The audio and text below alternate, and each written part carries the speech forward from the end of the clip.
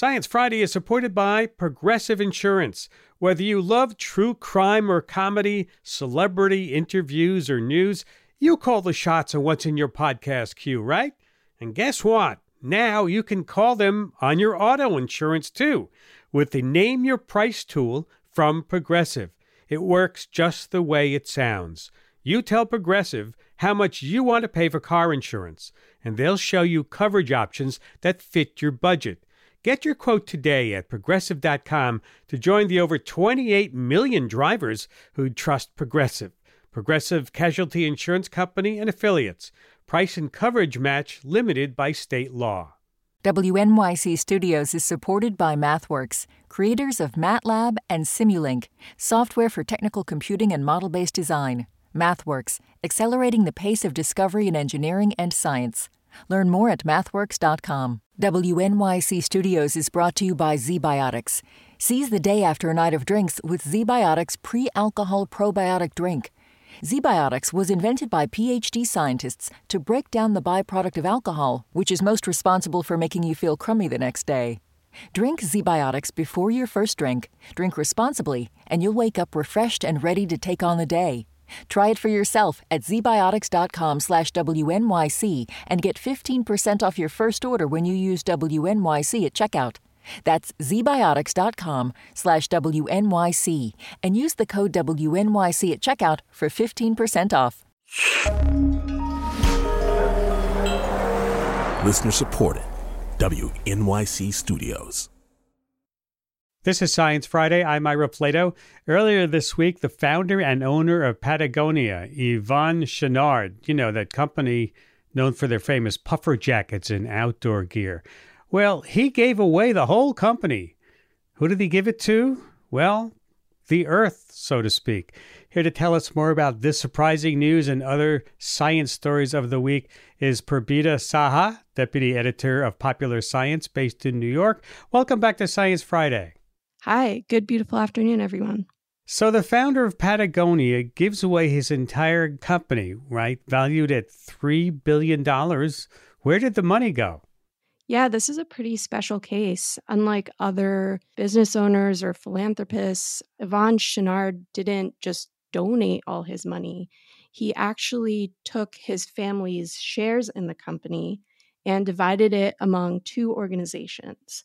A smaller slice is going to the Patagonia Purpose Trust, which is going to advise decisions on how the company's profits are spent, again, for the greater good of the earth. And then the lion's share is going to a new nonprofit called the Holdfast Collective. This nonprofit, like I said, is extremely new, but the purpose is supposed to be to protect land and natural resources. And so how is this different from how other billionaires donate their wealth? Billionaires and millionaires, they will do their annual donations, sometimes whether it be to a nonprofit or to a university or even to a trust, but they'll do a lump sum at a time. The way that Yvon Chouinard is giving away his entire company rather than selling it to another business owner and taking a bit of the profits and donating that toward a climate change initiative. This is just pretty unprecedented. There have been other business owners who've given away their companies to philanthropic organizations, but the way he's doing it specifically for environmental action, a lot of experts are saying that's just completely new. Amazing. That is some nice climate crisis leadership. Let's move on to health news.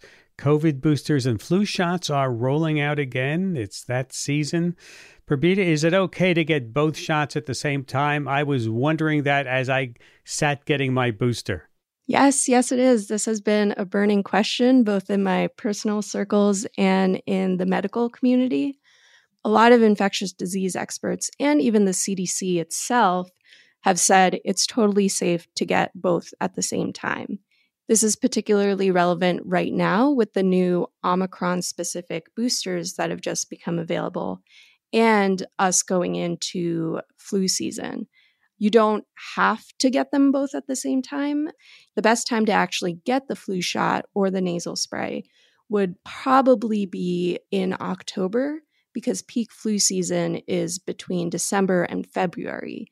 So if you get it next month, your immune system will really be primed to when the virus hits hard. We know this is the new bivalent COVID vaccine, but is there anything new about this flu vaccine? The flu vaccine gets updated every year. The World Health Organization meets in February to decide what the dominant flu strains are going to be for the upcoming season. And when they decide that, and it's usually different geographically, they make recommendations for how the vaccine should be customized to best protect us. There's talk about the COVID booster being distributed similarly to the flu vaccine, like once a year. What's new there? Or can we expect that to happen? That seems to still be the prevalent thinking. Anthony Fauci and several other government health experts have said as long as COVID keeps evolving, this is probably going to be the trend. Gregory Poland from the Mayo Clinic told CNN's Brenda Goodman, our great-great-grandchildren will be getting coronavirus vaccines. So it really is in the same pattern of the flu vaccine as we see it right now. Interesting. There's also news on the cancer front, right? A blood test that could help catch cancer earlier. This really sounds promising. Tell us about it. Yeah, so there are a few of these tests in the works, but this is one of the largest scale studies on the results of these tests that we've seen so far. This test is called Gallery, and it's made by the biotech company Grail. It sounds pretty simple. It takes a blood sample and it looks for biological imprints of cancer activity. And one of the biggest clues is little snippets of DNA that have been mutated or taken over by cancer. The company says that it can detect more than 50 different types of cancer. Wow. This first study was able to detect 36 different kinds. And some of those are as dire as ovarian and pancreatic cancer, and some are also more blood specific. And so, of course, we always want to know what are the next steps for this blood test. How soon should we expect to see it in our hospitals or pharmacies? Yeah, so this first round of results was pretty beefy. They tested it on more than 6,000 people. Out of that pool, 1% of people had early signs of cancer. Out of that 1%, 38% did actually have some different forms of cancer. The other strong finding with this test was that out of the 99% who didn't have cancer, that accuracy level was very, very high. We're hoping to not see false positives out of this test. But this is still very much in the testing phase across multiple hospitals and institutions in the U.S. Yeah. And our next story takes us into orbit. This is to the International Space Station, where astronauts took photos of Earth at night, not just because they're pretty pictures, but they were doing it for science. Tell us about that, please. Yeah, so being on the International Space Station must be so fun. I mean, I know it's hard. I know there's a lot of work that goes into it. At least for the past few years, the astronauts and cosmonauts on there have been taking daily pictures of Earth. So these photos provide ample data for other scientists down here on Earth. And one pretty unique study that just came out, some scientists looked at the photos taken from the ISS between 2012 and 2013, and then 2014 and 2020.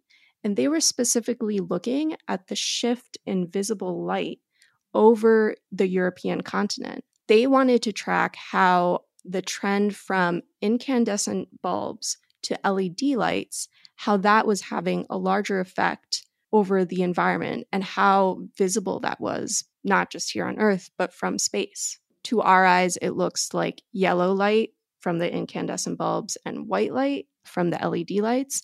But in scientific terms, it's called blue light. Yeah. And we all know that blue light is not so great for our sleep and our eyesight and stuff like that.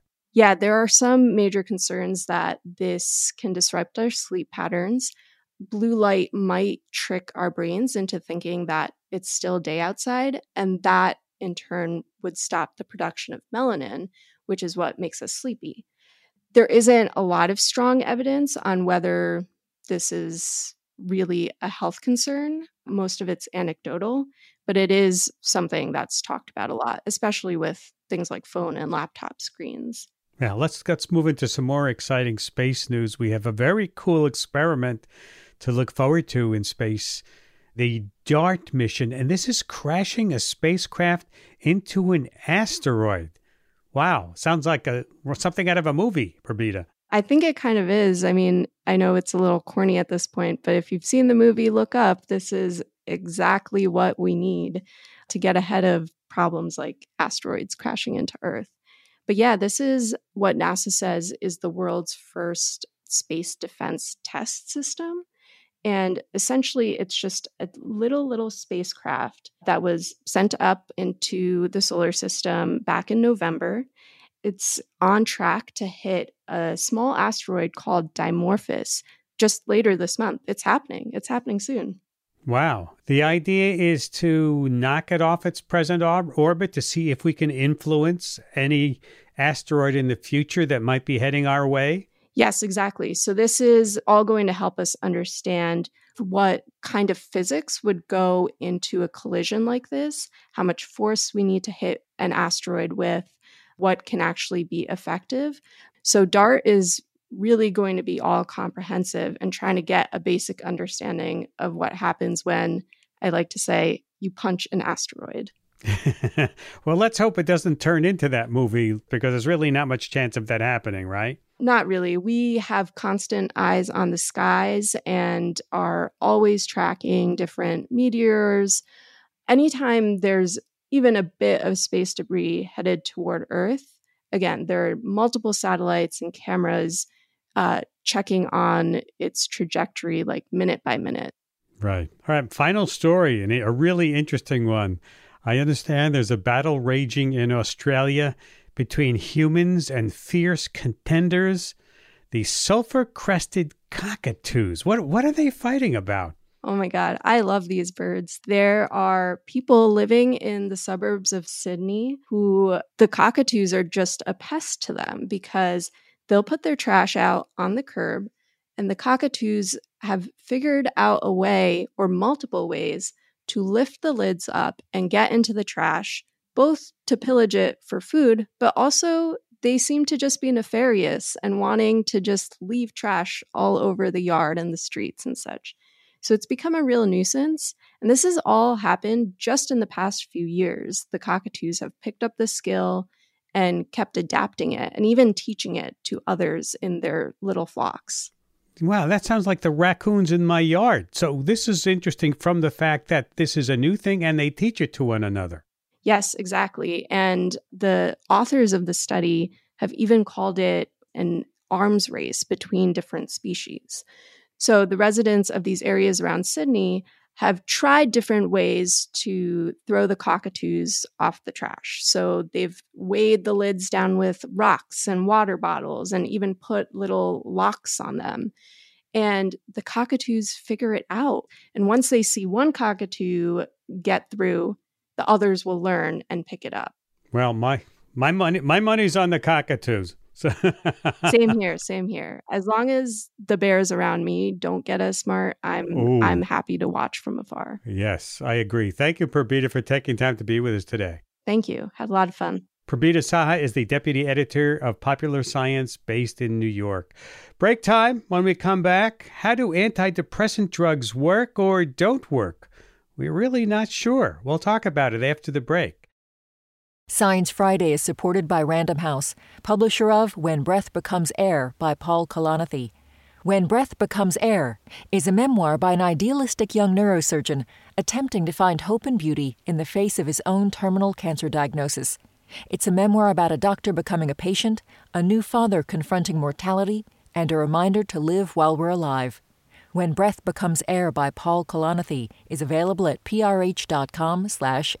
WNYC Studios is supported by the Natural Resources Defense Council. Using science, the law, and people power, NRDC is committed to confronting the climate crisis, protecting public health, and safeguarding nature. They address the impact of fossil fuels on communities and our environment. They help protect wildlife, public lands, and irreplaceable ecosystems that all living things depend on. They work to enact policies for clean air, clean water, and access to nature for all. You can help NRDC safeguard the Earth for future generations. Visit nrdc.org/WNYC for more information. Science Friday is supported by ZBiotics. The team of PhD scientists at ZBiotics are tackling rough mornings after drinking with their new pre-alcohol probiotic. This probiotic breaks down the byproduct of alcohol while you drink and sets you up for a great next day. Check out the cutting-edge technology for yourself at zbiotics.com/Friday and use the code Friday to get 10% off your first order. ZBiotics is backed with 100% money-back guarantee, so if you're unsatisfied for any reason, they'll refund your money. That's zbiotics.com/Friday and use the code Friday at checkout for 15% off. Hi, I'm Alexis Ohanian. You may know me as one of the co-founders of Reddit, but more recently, a large part of my identity is being a father to my wonderful daughters. In my podcast, Business Dad, I hope to open the conversation about working parents a bit. You'll get to hear from a wide range of business dads, from Rainn Wilson and Guy Raz to Todd Carmichael and Shane Battier, to find out how they balance being a dad with a successful career. Business Dad is available now, so be sure to listen and subscribe wherever you get your podcasts.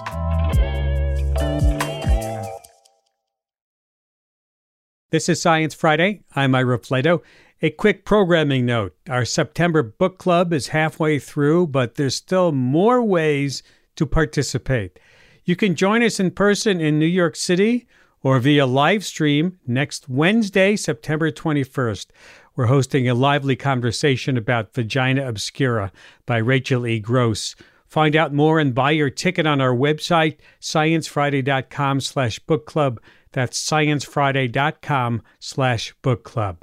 And for the rest of this hour, we're going to be talking about antidepressants. About 13% of adults in the U.S. take them every day. And we're going to dig into what we do and don't know about how they affect the brain and how scientists are working to improve pharmaceutical treatments for depression. Let me start off by asking you if you remember this commercial from the early 2000s. There's that little sad blob with a rain cloud following it around. While the cause is unknown, depression may be related to an imbalance of natural chemicals between nerve cells in the brain.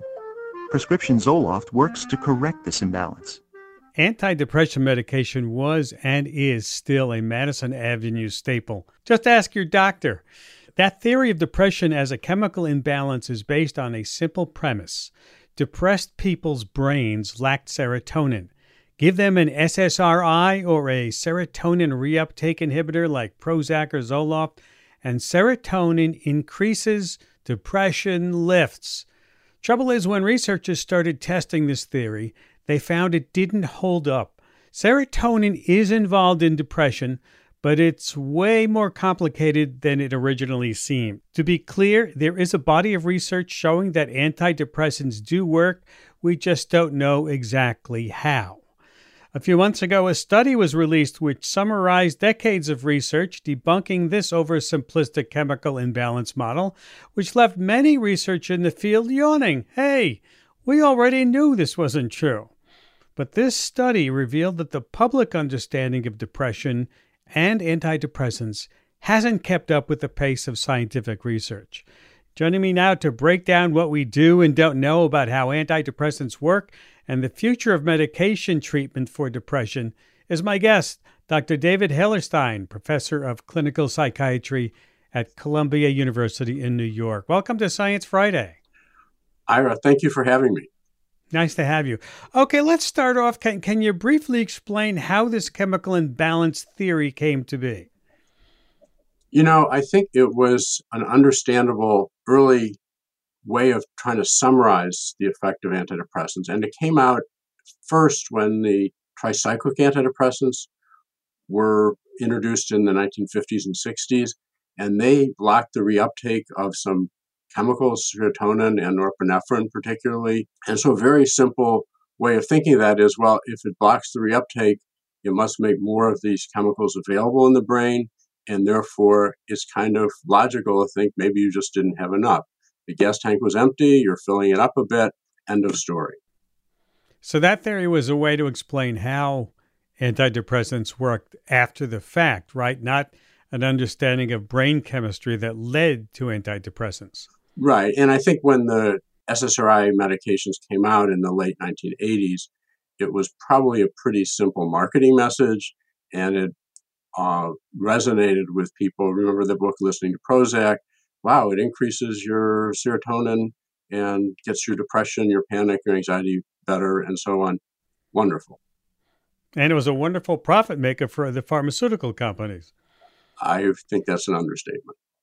Anyone who's taken an antidepressant can tell you that they don't work immediately.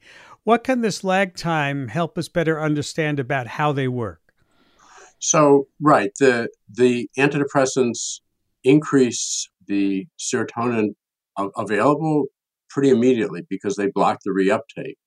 Yet the effect takes several weeks to appear. So that is the question. Why is that? And that's led to a lot of complexity. There are some immediate effects of the medication, but the benefit takes a while to kick in. And so something happens in the brain that is a delayed process and clearly is much more complicated than just filling the tank with gas. So what are some of the alternative theories as to how antidepressants work? So it's interesting because the article that came out a couple months ago was making a very strong point as though the serotonin deficiency model was still what everybody believes, but it's not. So I think that the reigning theory right now is a chronic stress model, and that chronic stress and vulnerability, because some people have more risk for depression or anxiety or PTSD, chronic stress causes changes in the brain that are very difficult to undo except with some kind of treatment. So the brain becomes actually shrunken, the size of the brain decreases, the number of synapses, connections between brain cells decreases, and the presence or availability of brain growth factors decreases as well. So the brain is basically injured in the state of depression or anxiety disorders.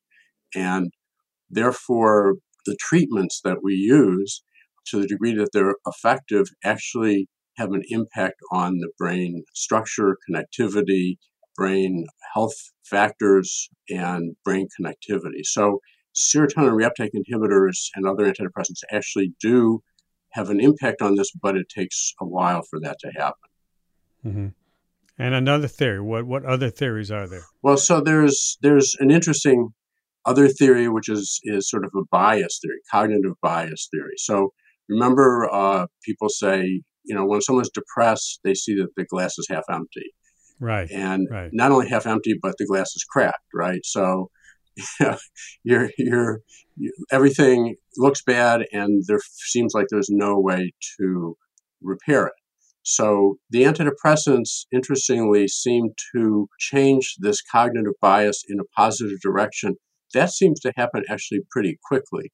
So within the first few days that someone starts an antidepressant, their negative cognitive bias, their pessimism, hopelessness seems to change even before their mood improves. So that's an alternative theory, is that the antidepressants change this bias, and that enables the brain to start to recover from depression. Is there any evidence that talk therapy also might have the same kind of effect? So, sure, the cognitive behavioral therapy is one of the evidence-based treatments for depression, and it actually tackles the negative bias, the sort of pessimism and hopelessness pretty directly, and that has been shown to work clinically. It helps people, and also to have a positive impact on brain connections and activity. So that's kind of the other way to access these types of systems.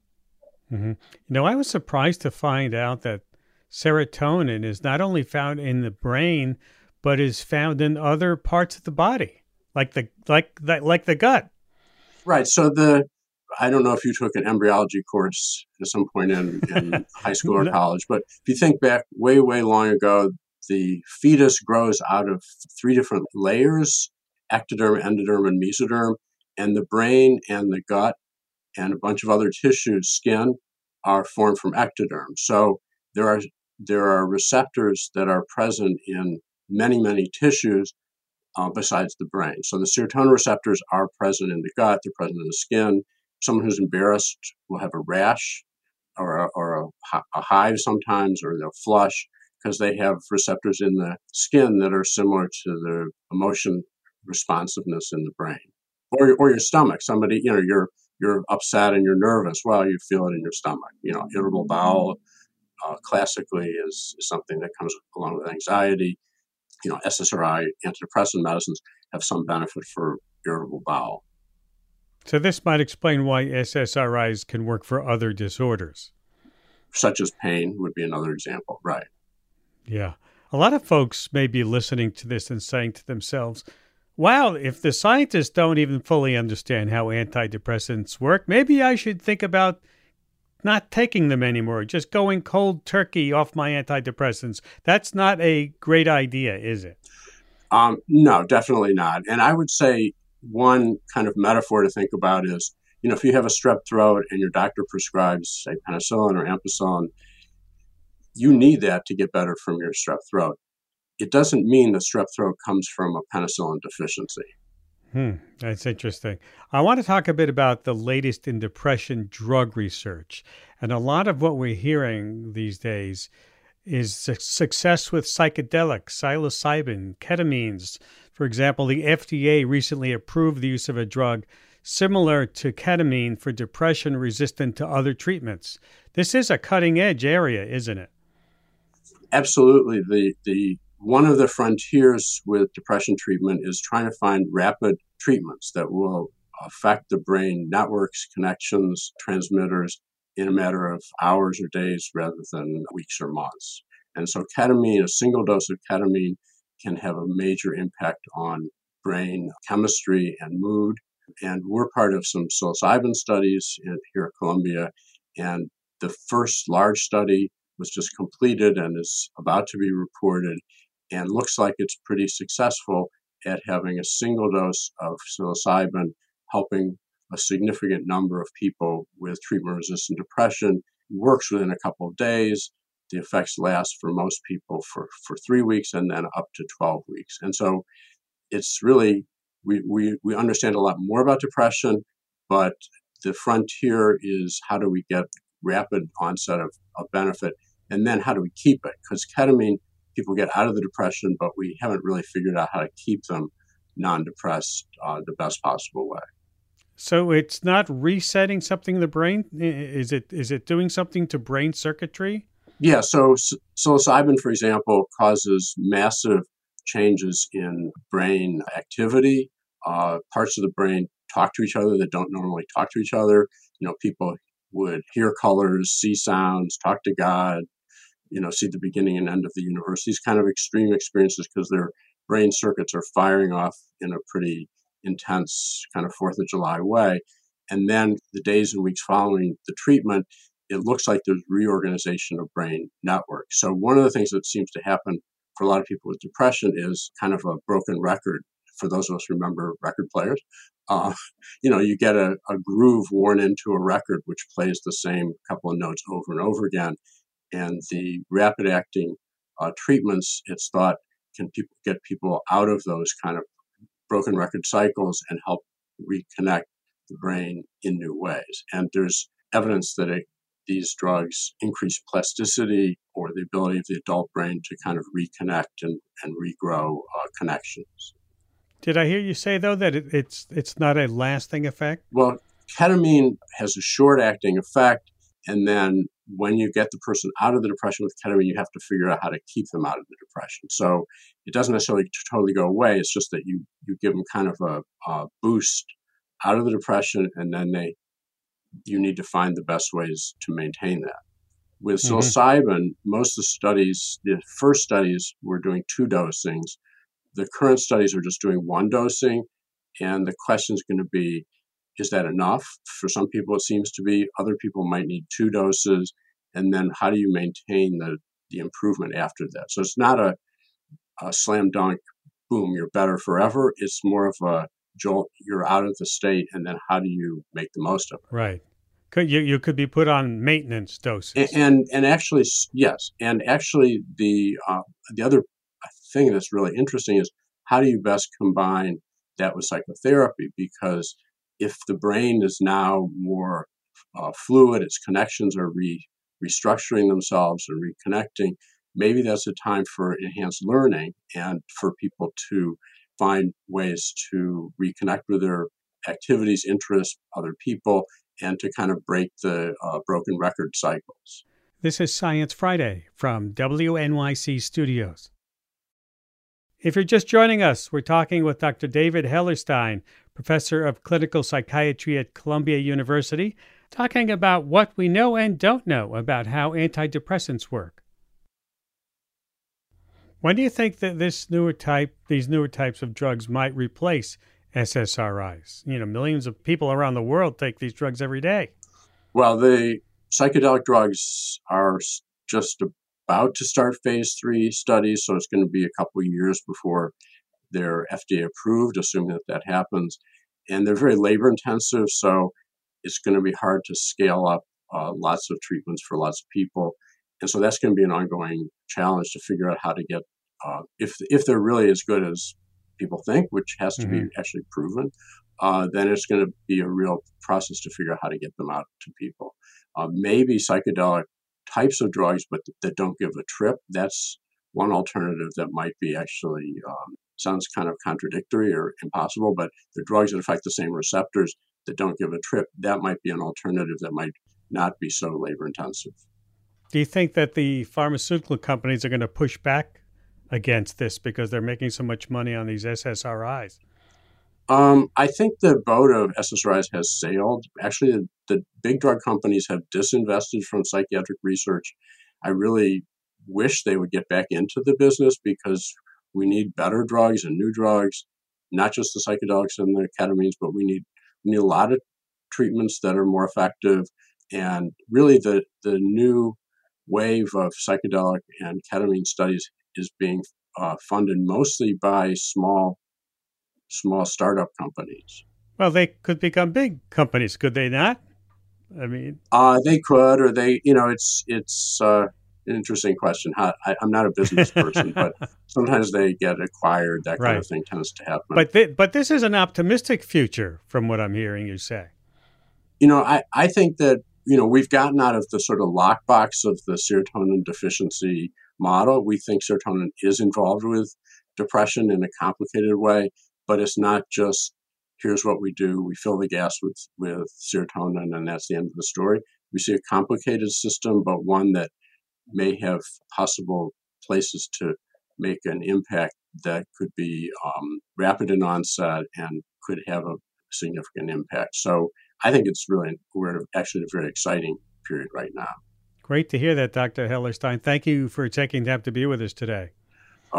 Ira, thank you so much for having me.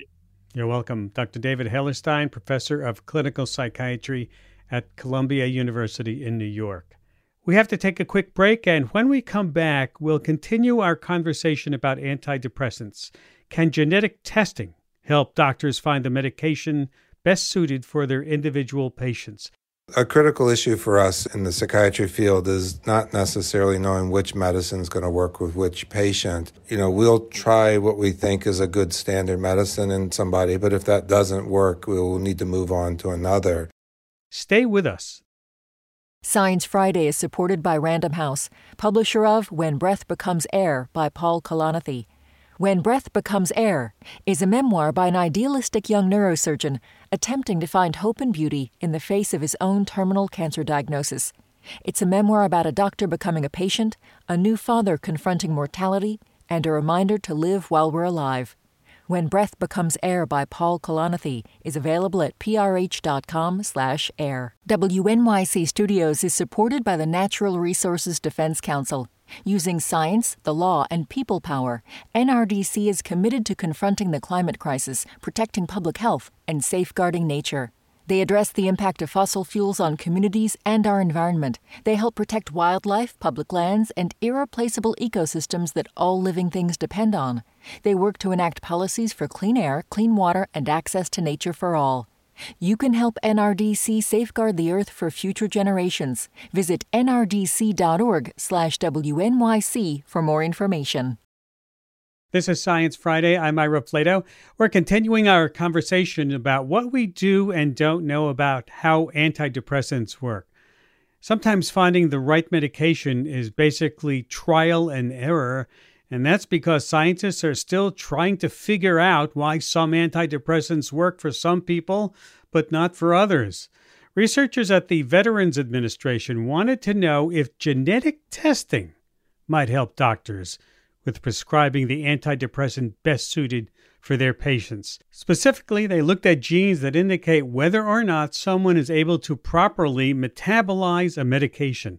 Joining me to explain this research and its broader implications is my guest, Dr. David Oslin, professor of psychiatry at the Crescens Department of Veterans Affairs Medical Center, University of Pennsylvania Perelman School of Medicine, based in Philadelphia, PA. Welcome to Science Friday. Thanks, Ira. It's great to be here today with you. Thank you. Let's start off by talking about why did you decide to test for these specific genes linked to metabolism? As you outlined in the beginning, a critical issue for us in the psychiatry field is not necessarily knowing which medicine is going to work with which patient. And that often leads to this trial and error kind of approach where, we'll try what we think is a good standard medicine in somebody, but if that doesn't work, we'll need to move on to another. Sometimes we're lucky and that first one works quite well, but often not. So there's a lot of factors that go into that decisional process. And a factor that we have known about for a number of years is variability in metabolism that is dictated by your genes. And so there are a number of companies now that offer genetic testing or pharmacogenetic testing that helps us better understand how you metabolize antidepressants or even other medicines. And the goal of our project was to see if that actually helped treat patients or lead to better outcomes for patients. And did it? Well, the short answer is yes, but it's a little bit more complicated than that. So a big piece of genetics is that the genetic test for a given medicine probably don't tell us an answer for every patient. And the way to think about that in the study that we published was that in the control group, which did not have the pharmacogenetic testing, at the end of the day, about 20% of them ended up getting put on a medicine where genetic testing would have told us that we probably should have selected something different. The other 80% did not have a drug-gene interaction. So the test was really mostly helpful for that 20%. And we have to know that limitation sort of going into it. And so you then adjust for that limitation? So our design didn't let us adjust for that. So we're going to do some further analyses and explore that issue, even with the fact that the genetic test was only likely relevant for about 20%. We saw a positive difference. The way this study was designed was it's a typical randomized clinical trial where patients were randomly assigned to, in this case, getting back a gene test results that helped them and their provider work on which medicine they wanted to use in the treatment of their depression, or they didn't get a test result back and they were treated as usual. And then in the treatment with the genetic test group over the course of 6 months, the patients did better. They did better in terms of the percentage of patients that ended up in remission, as well as the patients that just responded to some extent. Yeah. I know that you were initially skeptical that this approach might be useful until you did this research. Why is that? So yes, I was skeptical going into this because my clinical experience is that these medications have a fairly broad therapeutic index, meaning I don't have to get the dose exactly right for them to be effective. And we've never really had literature that says that serum drug levels are really good at predicting outcomes. So the idea that metabolism might make a difference just didn't have a lot of scientific background in a lot of ways. So I've been pleasantly surprised that it's made a difference in the patients that we enrolled in the study. Is it possible to figure out why that percentage of 20% of the patients found success and the others didn't? So that's a great question. It wasn't necessarily that 20% found success. Lots of patients found success. The study wasn't designed to tease out who the 20% are. So what the 20% reflects is in the control condition, 20% of those patients ended up being started on a medicine that had a drug-gene interaction, but those providers and patients didn't have that gene result to steer them in another direction. Overall, the difference in outcomes was about 5 to 10% difference. So about 5 to 10% more patients remitted over the course of 6 months than in the usual care group. So what does this tell you? What do you learn from this, and how do the patients benefit from what you've learned? What I think of this area of medicine is being in sort of its infancy.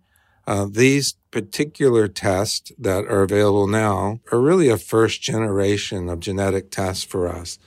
We really like to have tests that really predict which medicine is going to work better for which person, and that's not what these tests do. So I think this is a really good step forward.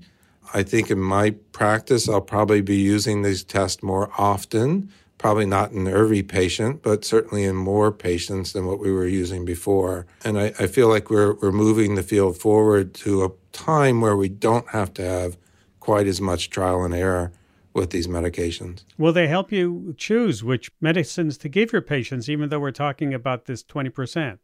In the world of antidepressants, we have a number of options, none of which really work any better than the other. So if I have one that I don't know how to dose well, I can pick another that's not genetically influenced and otherwise equal in terms of its chance of helping that person. And that should lead to better outcomes and did in the study. That's interesting. What about uses to help those who are taking multiple psychotropic medications, right? There are a lot of people who do this. Might it help determine how well patients are actually absorbing the drugs and if they can reduce the amount of medications that are not working? We don't have the answer to that. It's an area that I'm particularly interested in. So in medicine these days, we often add more medicines when something's not working, particularly with chronic illnesses like depression. So if I start you on treatment X, and you get some response to it, but not a full response to that treatment, I'm more likely to add something else onto the regimen to see if I can boost that response. So people end up on lots of medicines. And that's the unfortunate part of that practice. So the idea of genetics could be that some of those medicines just shouldn't have been good mixes or matches for that patient. And if I have a genetic test that suggests that a medicine is poorly metabolized or rapidly metabolized, maybe taking that one away and swapping it out or just taking it away could actually lead to a better outcome for that patient.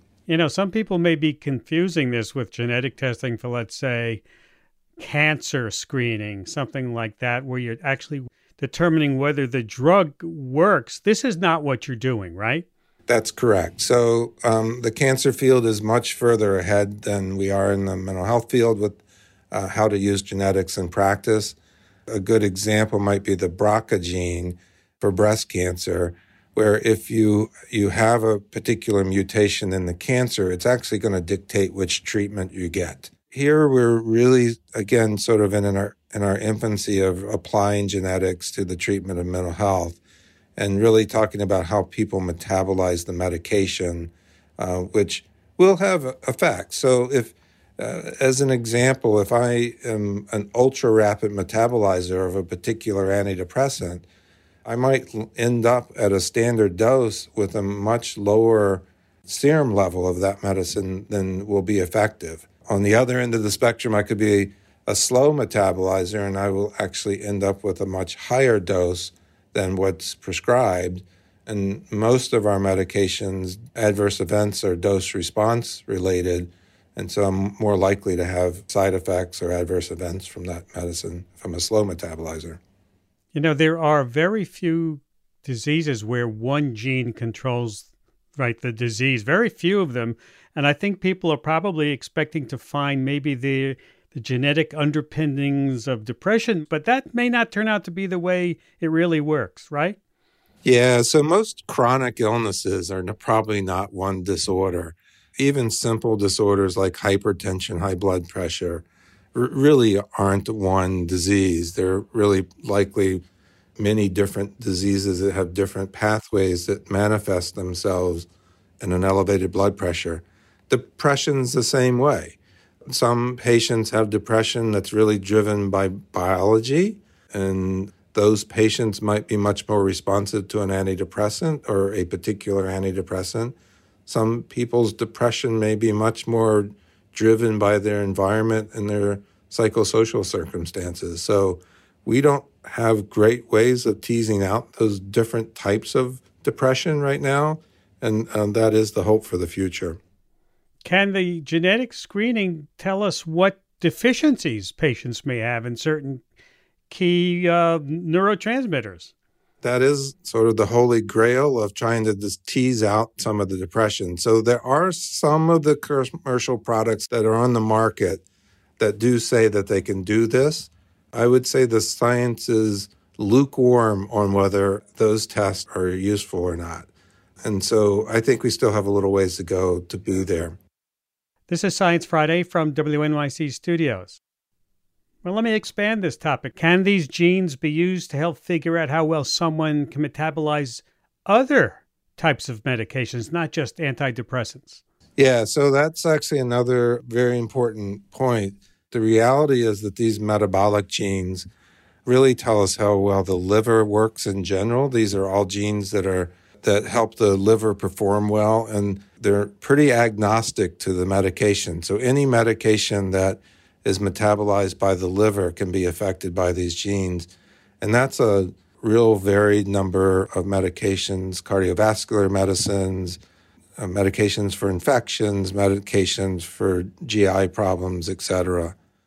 Some people are listening at home and they might be thinking, the question I was thinking, you can buy these home genetic testing services, right?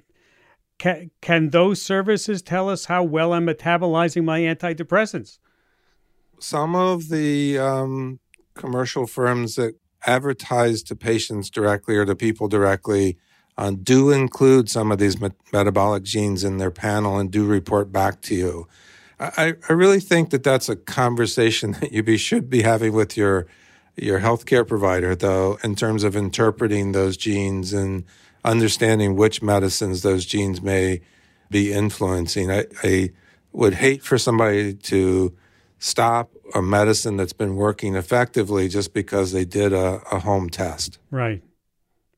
So are you actually using any of these tests on your patients at the VA yet? Yes, we do. We actually have available a couple different options for providers to order the test. And we do get both patients that are interested, but also providers that use the test in helping them select the medications. Not just in psychiatry, but again, across a broad array of disorders. Yeah, because you still have to figure out who's best to test. Yeah, that was another learning lesson from this study. And we are trying to do some secondary analysis to see if we could actually better target who to test and who might benefit.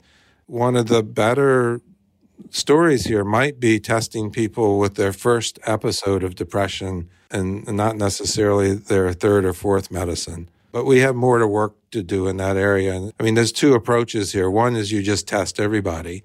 These genetic tests are actually getting really inexpensive to do. And if you think about the cost of a test over somebody's lifetime, it's really not that expensive. Or the other approach is to target the testing when you think it's most valuable. Mm-hmm. What about other illnesses? What's next on your research? How can you apply this to others? So I'm a psychiatrist, and I'm mostly interested in mental health disorders. So we are trying to think about how to combine genetic testing with other useful techniques to target treatment. So in our group, we're looking at neurocognition as a way to think about who might benefit best from different forms of psychotherapy. We're interested in PTSD and how to improve outcomes from PTSD. And there's a lot of applications here about how to do a better job of having what we call precision mental health care. Yeah, that really is a challenge, isn't it? I think it's a challenge, but it's really exciting. I mean, I think a lot of people think of mental health as this black box of only sitting down and lying on the couch and talking things out. But we really do have a lot of different evidence-based approaches to treating different illnesses. And the challenge these days for me is really figuring out which one's going to work best for which patient. Thank you, Dr. Oslin, for taking time to be with us today. Thank you, Ira. Dr. David Oslin, Professor of Psychiatry at the Crescens Department of Veterans Affairs Medical Center. That's at the famous University of Pennsylvania Perelman School of Medicine, based in Philadelphia, PA. One more thing before we go. I want to note the passing of public radio pioneer and colleague Jim Russell. As one of the original reporters for All Things Considered, he crafted the art of radio storytelling of the kind that's common today. If you listen to Marketplace, that was his creation too. He also helped develop Morning Edition and PRI's The World. Moving to PBS, Jim hired me as host of Newton's Apple and worked with me in shepherding Science Friday through our early NPR years. Jim was never afraid to speak out and remind us of our public mission. He was a staunch defender of the integrity of the job we do. As a lifelong friend and colleague, Jim Russell will be missed. Condolences to all whom he touched. And that's about all the time we have for this hour. Here's Ariel Zitch with some of the folks who helped make this show happen. Thanks, Ira. Charles Berquist is our radio director. Sandy Roberts is our education program manager. Danielle Dana is our executive director. And I'm director of audience, Ariel Zitch. Thanks for listening. Thank you, Ariel. BJ Liederman composed our theme music. And of course, if you missed any part of the program or you'd like to hear it again, subscribe to our podcasts or ask your smart speaker to play Science Friday. And if you prefer, you can always email us. Yes, scifry@sciencefriday.com. Have a great weekend. I'm Ira Flato.